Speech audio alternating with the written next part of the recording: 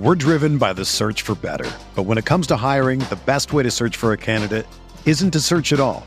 Don't search, match with Indeed. Indeed is your matching and hiring platform with over 350 million global monthly visitors, according to Indeed data, and a matching engine that helps you find quality candidates fast.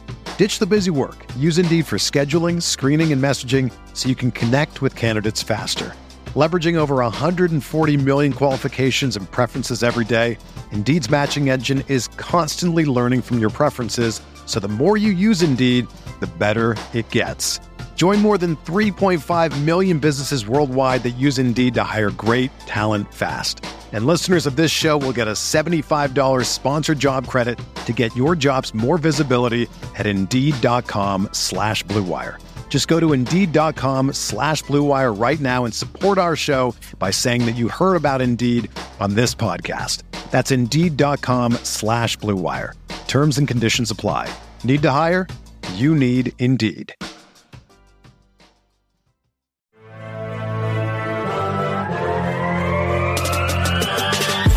20 minutes a day, 365 days a year. This is the Pack-A-Day Podcast.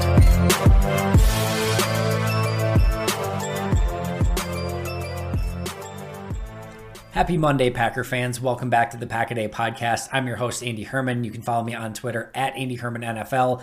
It is another Victory Monday. I have to tell you, they do not get old. And this one certainly seems just a tad bit sweeter. Green Bay clinches the number one overall seed in the NFC. They clinch a first-round bye. They clinch home field advantage at Lambeau Field throughout the playoffs. And just the cherry on top, they eliminate the Minnesota Vikings from playoff contention as well.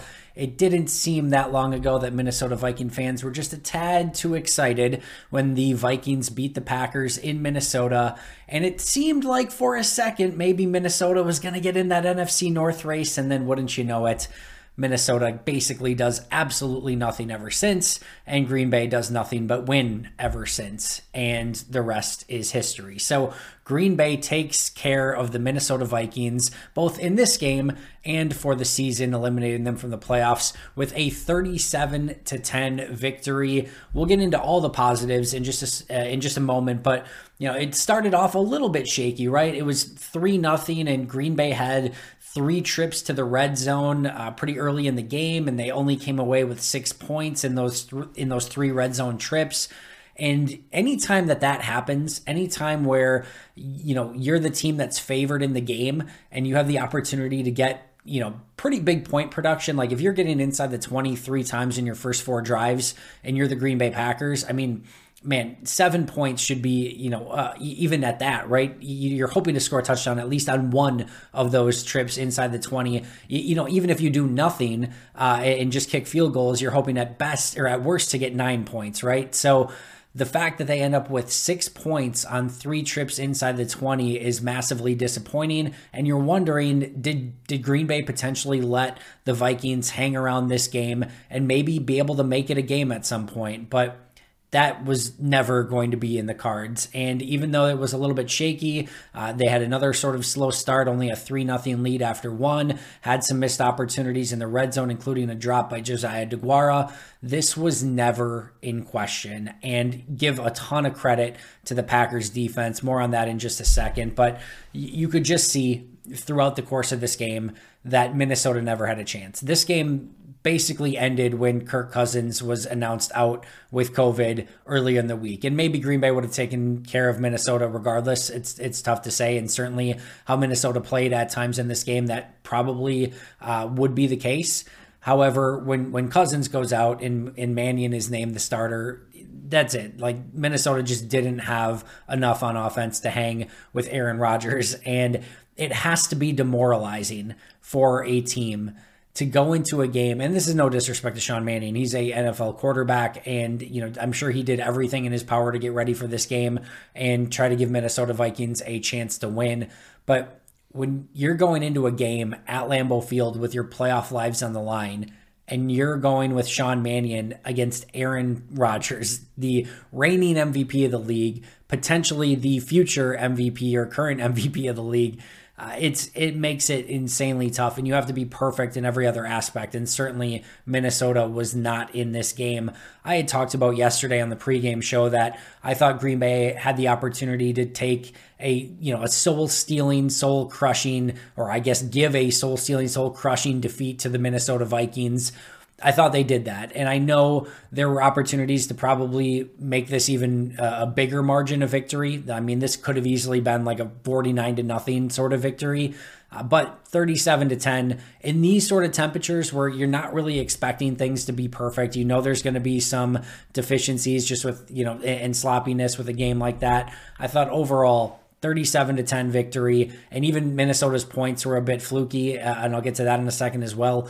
I thought overall Green Bay played very well. A couple things I'm sure they'd love to clean up, including that red zone offense early in the game, including sort of getting off to another slow start. A couple, poor punt here or there, but overall, very impressive performance from Green Bay, regardless of who it was against. And I know as we start jumping into the defense here, any cynic is going to be able to say, well, yeah, but it was Sean Mannion and the Vikings offense and no Adam Thielen and whatever, right?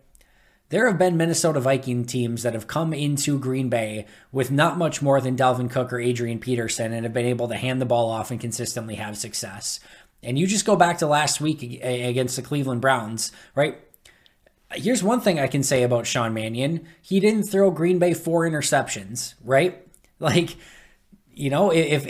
Baker doesn't throw 4 interceptions last week, that's a totally different game. And Baker, it's not like Baker just lit up the passing charts with his performance outside of those 4 picks. He had a fine game outside of that, but nothing spectacular. And it was Nick Chubb and the Browns rushing attack and just basically Nick Chubb that gave the Browns a real legitimate chance to win that game along with the Browns defense. It's not completely out of the realm of possibility to think that Dalvin Cook and Justin Jefferson, along with a good defensive effort from the Vikings, could have at least been in this game. Maybe they couldn't win it, but certainly at least in this game. And Green Bay gave them no opportunity, no hope, no nothing. And that deserves credit. And yes, the defense had the bonus of not having to go against Kirk Cousins or Adam Thielen. And yes, that unequivocally helped the Packers through this game. But when you look at Dalvin Cook, and especially coming off that performance against Nick Chubb and the Browns, Dalvin Cook ran the ball 9 times for 13 yards. He had 3 receptions for 0 yards. He touched the ball 12 times for a total of 13 yards and a long of 6. A complete night and day difference from what the Packers did against the run game and Nick Chubb a week ago against Cleveland. They completely did a 180 and completely shut down Dalvin Cook. And I've sort of been a little bit, hard on the Packers defense these past couple weeks because, against the Ravens, it was very clear. You have to stop Mark Andrews and you have to stop Tyler Huntley from scrambling around and running around. And they really couldn't do either for the entirety of that game. And then against Cleveland, you have to stop Nick Chubb. You have to stop Nick Chubb. And they couldn't stop Nick Chubb through pretty much the entirety of that game. So now coming into this game, you have to stop Dalvin Cook. You have to stop Justin Jefferson. Well, they did. Dalvin Cook, 12 touches, 13 yards. Justin Jefferson, 6 catches, only 58 yards on 11 targets with a long of only 16. Cook's long was 6. That is a very impressive performance on defense. I don't care who is at quarterback. That is an NFL thrower. I don't care if it is the 90th best NFL thrower in the league or the, whatever, wherever you want to rank him. It's still an NFL thrower and a legit offense with legit weapons. And they could do absolutely nothing against this Packers defense. And I thought the Packers defense never let up. Yes, there was the field goal before halftime. Yes, there was the touchdown on the one drive right before the end of the third quarter. But you look at that field goal, that's a 50-yard field goal. I honestly didn't think that was going to be makeable in those temperatures with the way that the kicks were going in pregame. I didn't think that was a very likely kick, and kudos to the Vikings and their kicker for making that, because a 50-yarder in those temperatures at Lambeau is an impressive kick. I know there have been some crazy kicks this year. That is as impressive as a field goal as you will see all year. If the Vikings kicker doesn't make a 50-plus yarder in Lambeau Field in those temperatures, that's 3 more points off the board. So, you just tip your cap in that scenario. And then that touchdown drive was set up by one of the flukiest plays ever, where Tyler Conklin gets completely laid out over the middle by Adrian Amos, and the ball goes flying into the air, caught, I don't even know how you want to call it, but caught shoestrings, right? And Bradbury, the center, catches it and rumbles 20-some yards, which kudos, Vikings. That was the coolest play that I will ever give you credit for. Yeah, the Stephon Diggs playoff win, cool, whatever. You've had some other moments, but that was the one fun play. If you're a Packer fan, like, you can enjoy that play for, Garrett Bradbury. And somebody on Twitter posted, I should have looked up their handle, I apologize, but somebody posted on Twitter so perfectly as I was posting about that play. They responded back and said, John Madden would have loved that play. And I know that, for those of you who aren't in the stands, I don't know if they did it on TV or not, but there was a tribute prior to the game for John Madden, a moment of silence, which deservedly so, an absolute legend of the game. But that was a sort of in-game tribute, because you can hear John Madden call that play, right? From the boom over the middle when Adrian Amos makes the hit on Tyler Conklin. And hopefully Conklin's okay. Obviously that was a really tough hit, but to a offensive lineman, and he's going to be circling all around Garrett Bradbury and how he caught it, and how he rumbled down the field, and just all of it, right? That is a John Madden play through and through and through, and it was sort of a perfect moment, even though it led to a Vikings touchdown. Green Bay had the game in hand at that point. It's one of those plays where you can just laugh at and say, why the heck not? And sort of a pseudo-perfect John Madden moment following his passing. So rest in peace, John Madden. Kudos on an amazing life. And you'll certainly be missed, but not forgotten. And anytime we see a play like that, I can guarantee you a lot of us are going to be thinking exactly that it would be great to hear a John Madden call on that play. All right, moving forward, speaking of the defense, a couple players that I wanted to discuss really quick. I want to start with Preston Smith, because I thought he had a really nice game. From the sack he had, a big tackle for the loss along the sidelines where they declined the holding penalty on the play, because I think he tackled, I don't know, I think it was Cook on the play, but for like a 3-yard loss, had a big pass breakup on a 4th down, back in coverage. Like, he did everything in this game, from setting the edge, run defense, sack, pressures, pass defense on 4th down. Like, he did it all. And I thought this was a great performance by Preston. And you go back to the run defense, and we talked about it last week, how Green Bay did a horrible job of setting the edge against the Browns, and it's something that they needed to do a much better job of against Minnesota. And I thought Preston Smith, Rashawn Gary and company did a much better job of that. Now, I know it's not like Dalvin Cook had a ton of carries in this game, and it's not like you had the opportunity to get really worn down, but when given the opportunity, Green Bay did a better job, funneled everything more inside, and Green Bay was able to shut everything down. So great job, and I thought Preston Smith led the way in that regards. Now, I mentioned this on Twitter as well, but Adrian Amos is it's so easy to miss him if you're not watching closely. But he does so much stuff right, from open field tackles that are just consistent and solid to being exactly where he's supposed to be, solid in coverage. He had a couple really big hits in this game, sure tackler. It's not the sexiest. It's not always the flashiest plays. It's not what's going to get on SportsCenter. It's not any of that. But he is so sound and so consistent on the back end that his play allows so many other players to play at a higher level, because they know that he's on the back end sort of patrolling and controlling and keeping everything else safe and helping to limit those big plays. Love watching Adrian Amos play football. Do not take him for granted. He could be somebody that gets washed out in this entire salary cap nightmare in the offseason. We're not going into that, but just enjoy Amos for the way he's playing right now, because he's playing really good football and is deserving of credit for the season that he's having once again, and has really had a really great 3-year run in Green Bay so far. So we shall see if that continues, but he's more than deserving of praise. All right, before we jump over to some of the offensive side of the ball and things like that, I wanted to touch base a little bit on Matt LaFleur. First of all, this is the first team ever, as pointed out by Field Yates after the game in the post game. This is the first team ever to win 13 games, 3 straight seasons. It'd be one thing maybe if they needed that additional 17th game this year to do so. No, they did it in 16 games in 3 straight years. 13-3 through 16 games in 3 straight years. Absolutely incredible. And what's more incredible, and I guess it's maybe a little bit more easy to understand when you know they only have 9 losses in 3 years in the regular season, but they have never, in the Matt LaFleur era, lost back-to-back games. And that certainly goes now for the regular season this year as well, because even if they lose against Detroit, they can't lose 2 in a row in the regular season.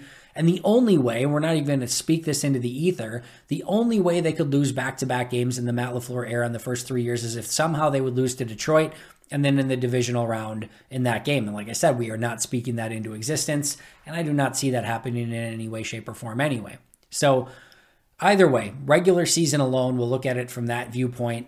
Matt LaFleur in 3 straight regular seasons has not lost back-to-back games. Truly, truly incredible. And for a coach who had never been a head coach before, what he's been able to do in 3 seasons is nothing short of incredible. And the only thing that is eluding him at this point is the Super Bowl. And if he gets that, man, oh man, what a unreal performance through 3 seasons. And certainly there is a lot of story to be told left in this season and in Matt LaFleur's career, but it does not get much better than that start over 3 seasons, 13-3, 13-3, 13-3, and next week's a glorified preseason game. So we will see what happens there, but just an impressive start to the Matt LaFleur era.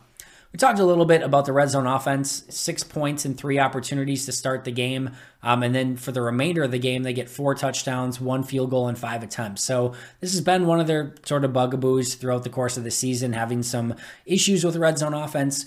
I love the fact that it improved throughout this game, and I think you would love to see this offense click a little bit earlier in the game and not have to ramp up over time.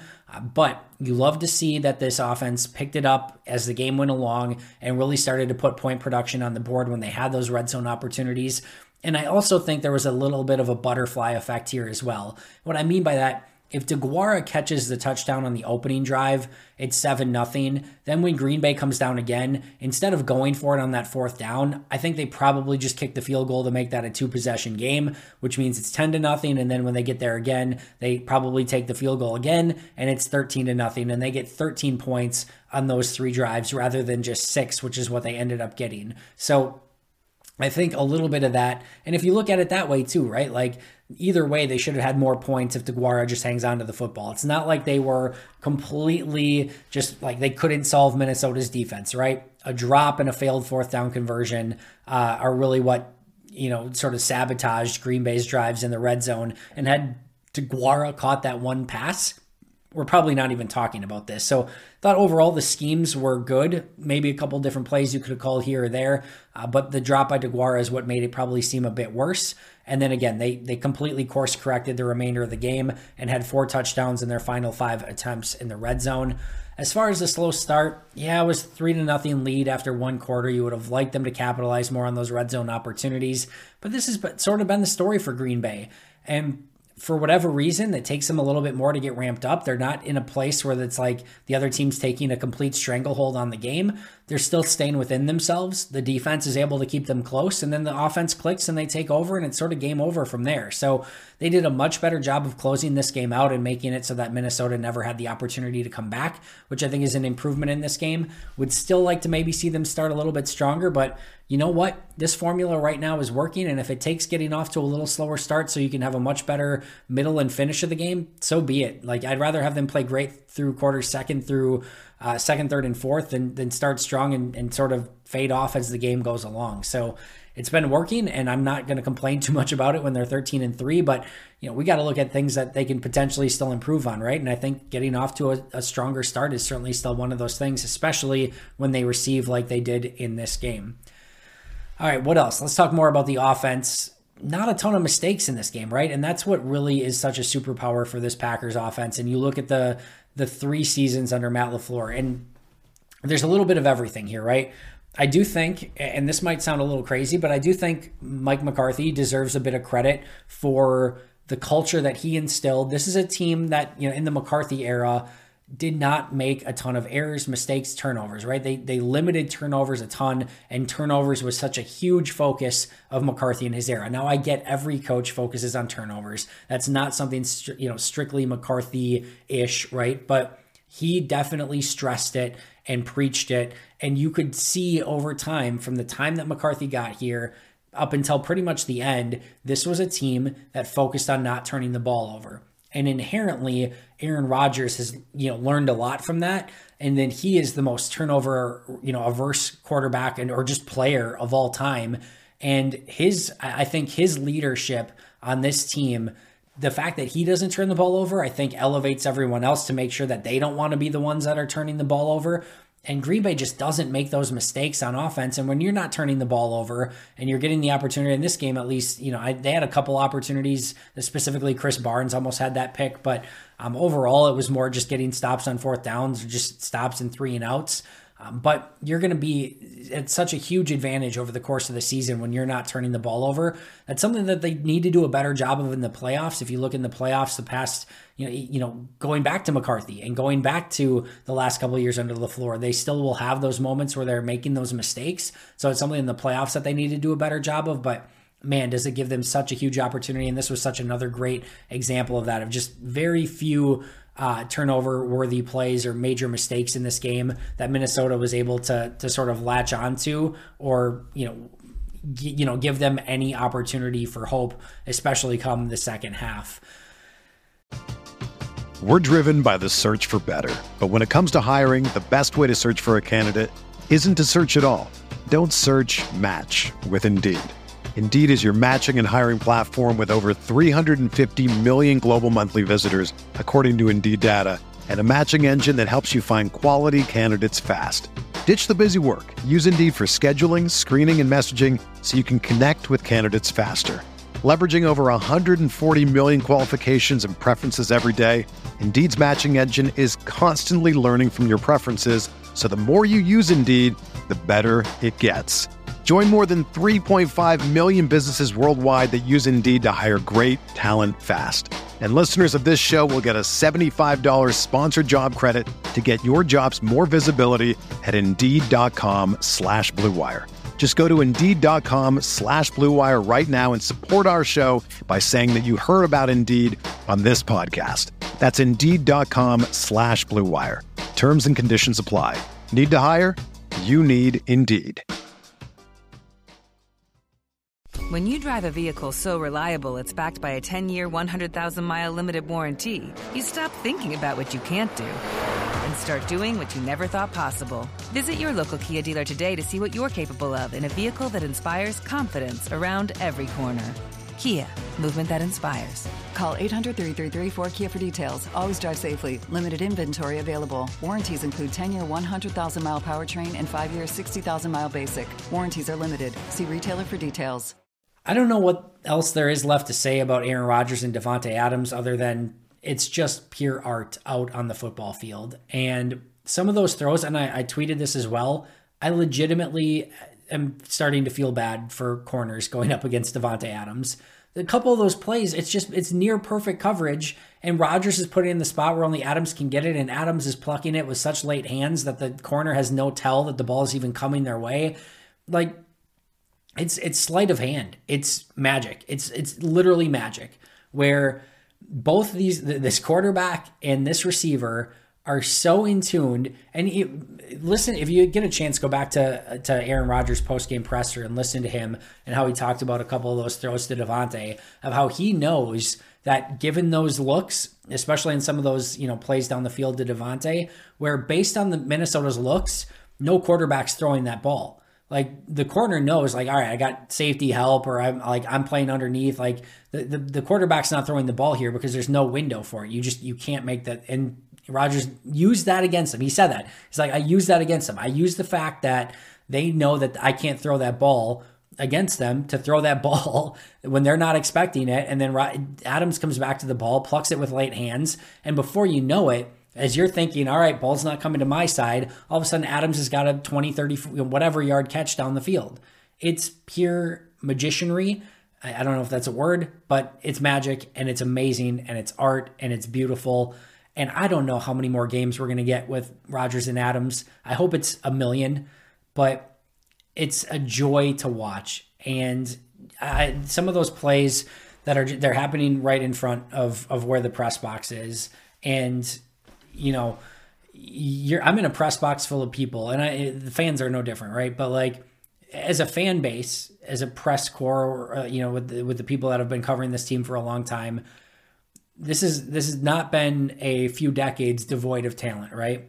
This has been Favre and Rodgers and Driver and Nelson and Sharp and every other name that you want to put in there. And this connection between Adams and Rodgers is so pure and so dynamic and so dangerous and so beautiful. I think that's the best word I want to use to describe it. It's so beautiful because it's smart and it's physical and it's unique and it's everything all rolled into one.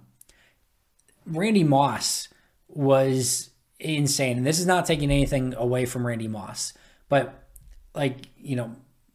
Culpepper or Brady to Moss was just Moss being bigger, faster, and better leaper and going up and go. And it was more than that, right? There's certainly plays where Moss shows off his great route running ability, but man, it's artistry. I could go on about it forever, but it's so fun to watch and I enjoy every second of it. And Devontae and Rodgers are just special and they're at a special level and it's special. It's magic. It's whatever else you want to call it. It's beautiful. I'm done talking about it, but it's a joy to watch. Speaking of a joy to watch, I think this is when you think of a tandem between Aaron Jones and A.J. Dillon, this is what you dream of, right? Thunder and lightning. Jones getting maybe 12 touches for, I think over 100 some yards, whatever it ended up being, maybe it was 13 touches, but some explosive runs. You don't need to put 25 touches on his body. Just get him the ball in space a couple times and let him work some magic. And then A.J. Dillon, he's not going to get a carry over 9 yards in this game, but he is going to absolutely bruise and bludgeon and bloody the opponent. And every yard is going to matter. And every tackle is going to be felt by the Minnesota defenders in the cold weather. I joked in my article for Packer Report today that there's fan fiction written about what fans want A.J. Dillon to be in cold weather in Green Bay, right? It's Juggernaut and X-Men just running through walls and stuff. It's stuff of pure fantasy and fiction, but this is what you dream of. This is what you're exactly wanting. It's nothing super sexy. That finishing run for the touchdown, that last one was gorgeous, right? But these are not 40-yard scampers in the open field where you're making people miss. This is not Barry Sanders tiptoeing around people. This is smashing people in the face, in the cold, and eventually them bending to your will. And on that last touchdown run by Dillon, that's what happened. He just ran right through them, smashed some faces, and they didn't have the effort, energy, or care to try to take him down. That's beautiful.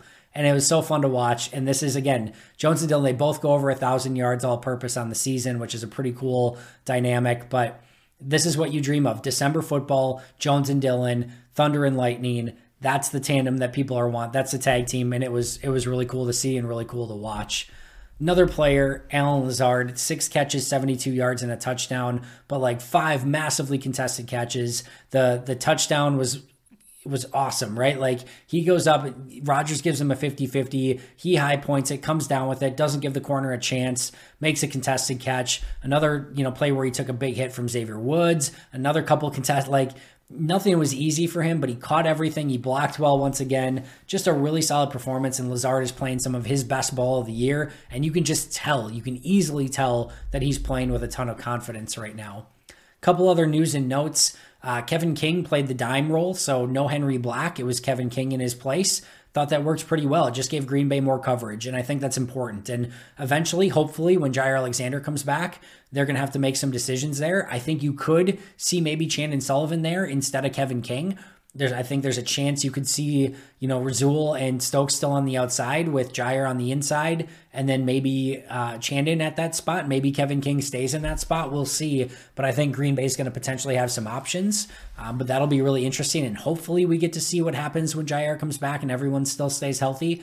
And then Brian Gutekunst goes out and finds David Moore, brings him on the practice squad, activates him for game day, and watches him have the best punt return of the season. Maybe Green Bay found something there. I'd like to see it, maybe over a couple games, but man, that was the best punt returning we've seen all season, and he certainly looked more comfortable, confident, and agile in the open field than anyone else Green Bay's put put back there all season. I'm not sure that they're going to be able to just, activate him the rest of the year, put him on the active roster, but it's certainly something that they're going to have to discuss. And he certainly looks like a player that could help Green Bay through the remainder of this season. I talked yesterday about, needing to win on the fringes if you're Minnesota, right? Like they were never going to win this game straight up. You had to steal little things here or there. And early in the game, Minnesota was winning some field position stuff. You had the big drop by DeGuara, which took 4 points off the board. Thought there was some opportunity early where Minnesota's winning some of those things, but a big one, Green Bay didn't have their first penalty until 1:45 left in the game, and it was a 5-yard penalty. Green Bay did a great job of not making those mistakes. They didn't have the turnovers. For the most part, they played pretty sound on special teams. When they gave Minnesota no opportunity to win on the fringes, Minnesota had 0% chance in this game, and that's exactly what we ended up seeing. And then maybe another huge thing, it's not best because winning the conference and getting the number 1 seed and all of that is certainly the best, but right up there, as far as we know, no injuries in this game. I did see Lucas Patrick limping a little bit around, towards the end of the game, but it seemed like he was fine and finished the game out. Even in garbage time with Jordan Love back in there, they could have went with Jake Hansen or something, and Patrick was still in there, so he seemed totally fine. Aaron Jones got banged up a little bit early, but he was fine. So it seems like Green Bay got out of that game. We'll see as the week goes on. Jair Alexander did go out on the COVID list prior to the game. Didn't really affect too much from a Packers logistics standpoint right now. Hopefully it's nothing long-term. Hopefully it's nothing that affects him. Hopefully he's feeling okay. But would potentially keep him out some practices this week. But with the new rules, could be back certainly sooner rather than later. And hopefully he's able to practice with the team and get right back in the swing of things. Because again, it's going to be a very important player for Green Bay come playoff time. Packers-Lions this upcoming week becomes a glorified exhibition game. Detroit's probably playing to lose to get the number 1 overall pick. And meanwhile, the Packers don't have really anything to play for. Now, it does seem, at least if you're taking post-game press conferences at their word, it does seem like Rodgers and Adams definitely want to play. And it certainly seems like Matt LaFleur is leaning towards playing everyone, at least in some capacity, and not going 2 straight weeks without playing for those players. So my guess is we see some of the starters early in the game, and then a lot of Jordan Love and the backups, especially in the second half. But you never quite know. They could do a variety of different things. I could go back and forth on how I feel. Part of me is protect the players. Part of me is keep guys fresh and keep them in the swing of things.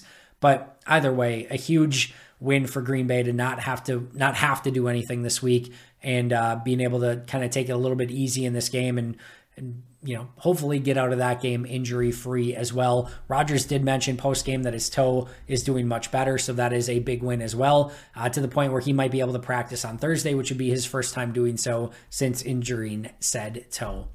Last but not least, one quick note here from Rasul Douglas in his post-game tweet. He said, "God, thank you for making me a Packer. Man, I love it here. And man, do Green Bay Packer fans love having Rasul Douglas on the team." Another solid performance. I thought for a second he was going to have another pick 6. He came close on one, but just a phenomenal player. And you can tell the fans have really taken to him, and now he has very much taken to this team and this city. And hopefully that means that Rasul Douglas will be back a Green Bay Packer next year as well.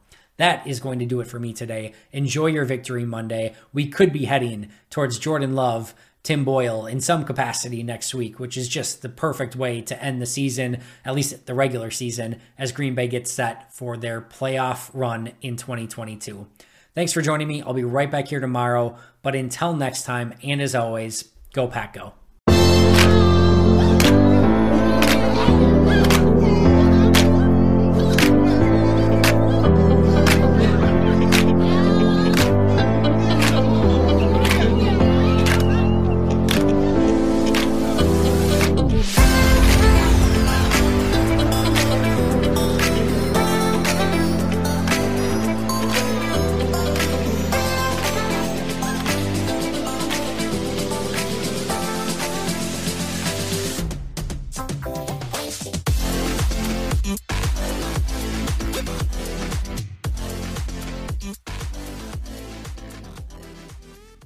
Everyone is talking about magnesium. It's all you hear about. But why? What do we know about magnesium?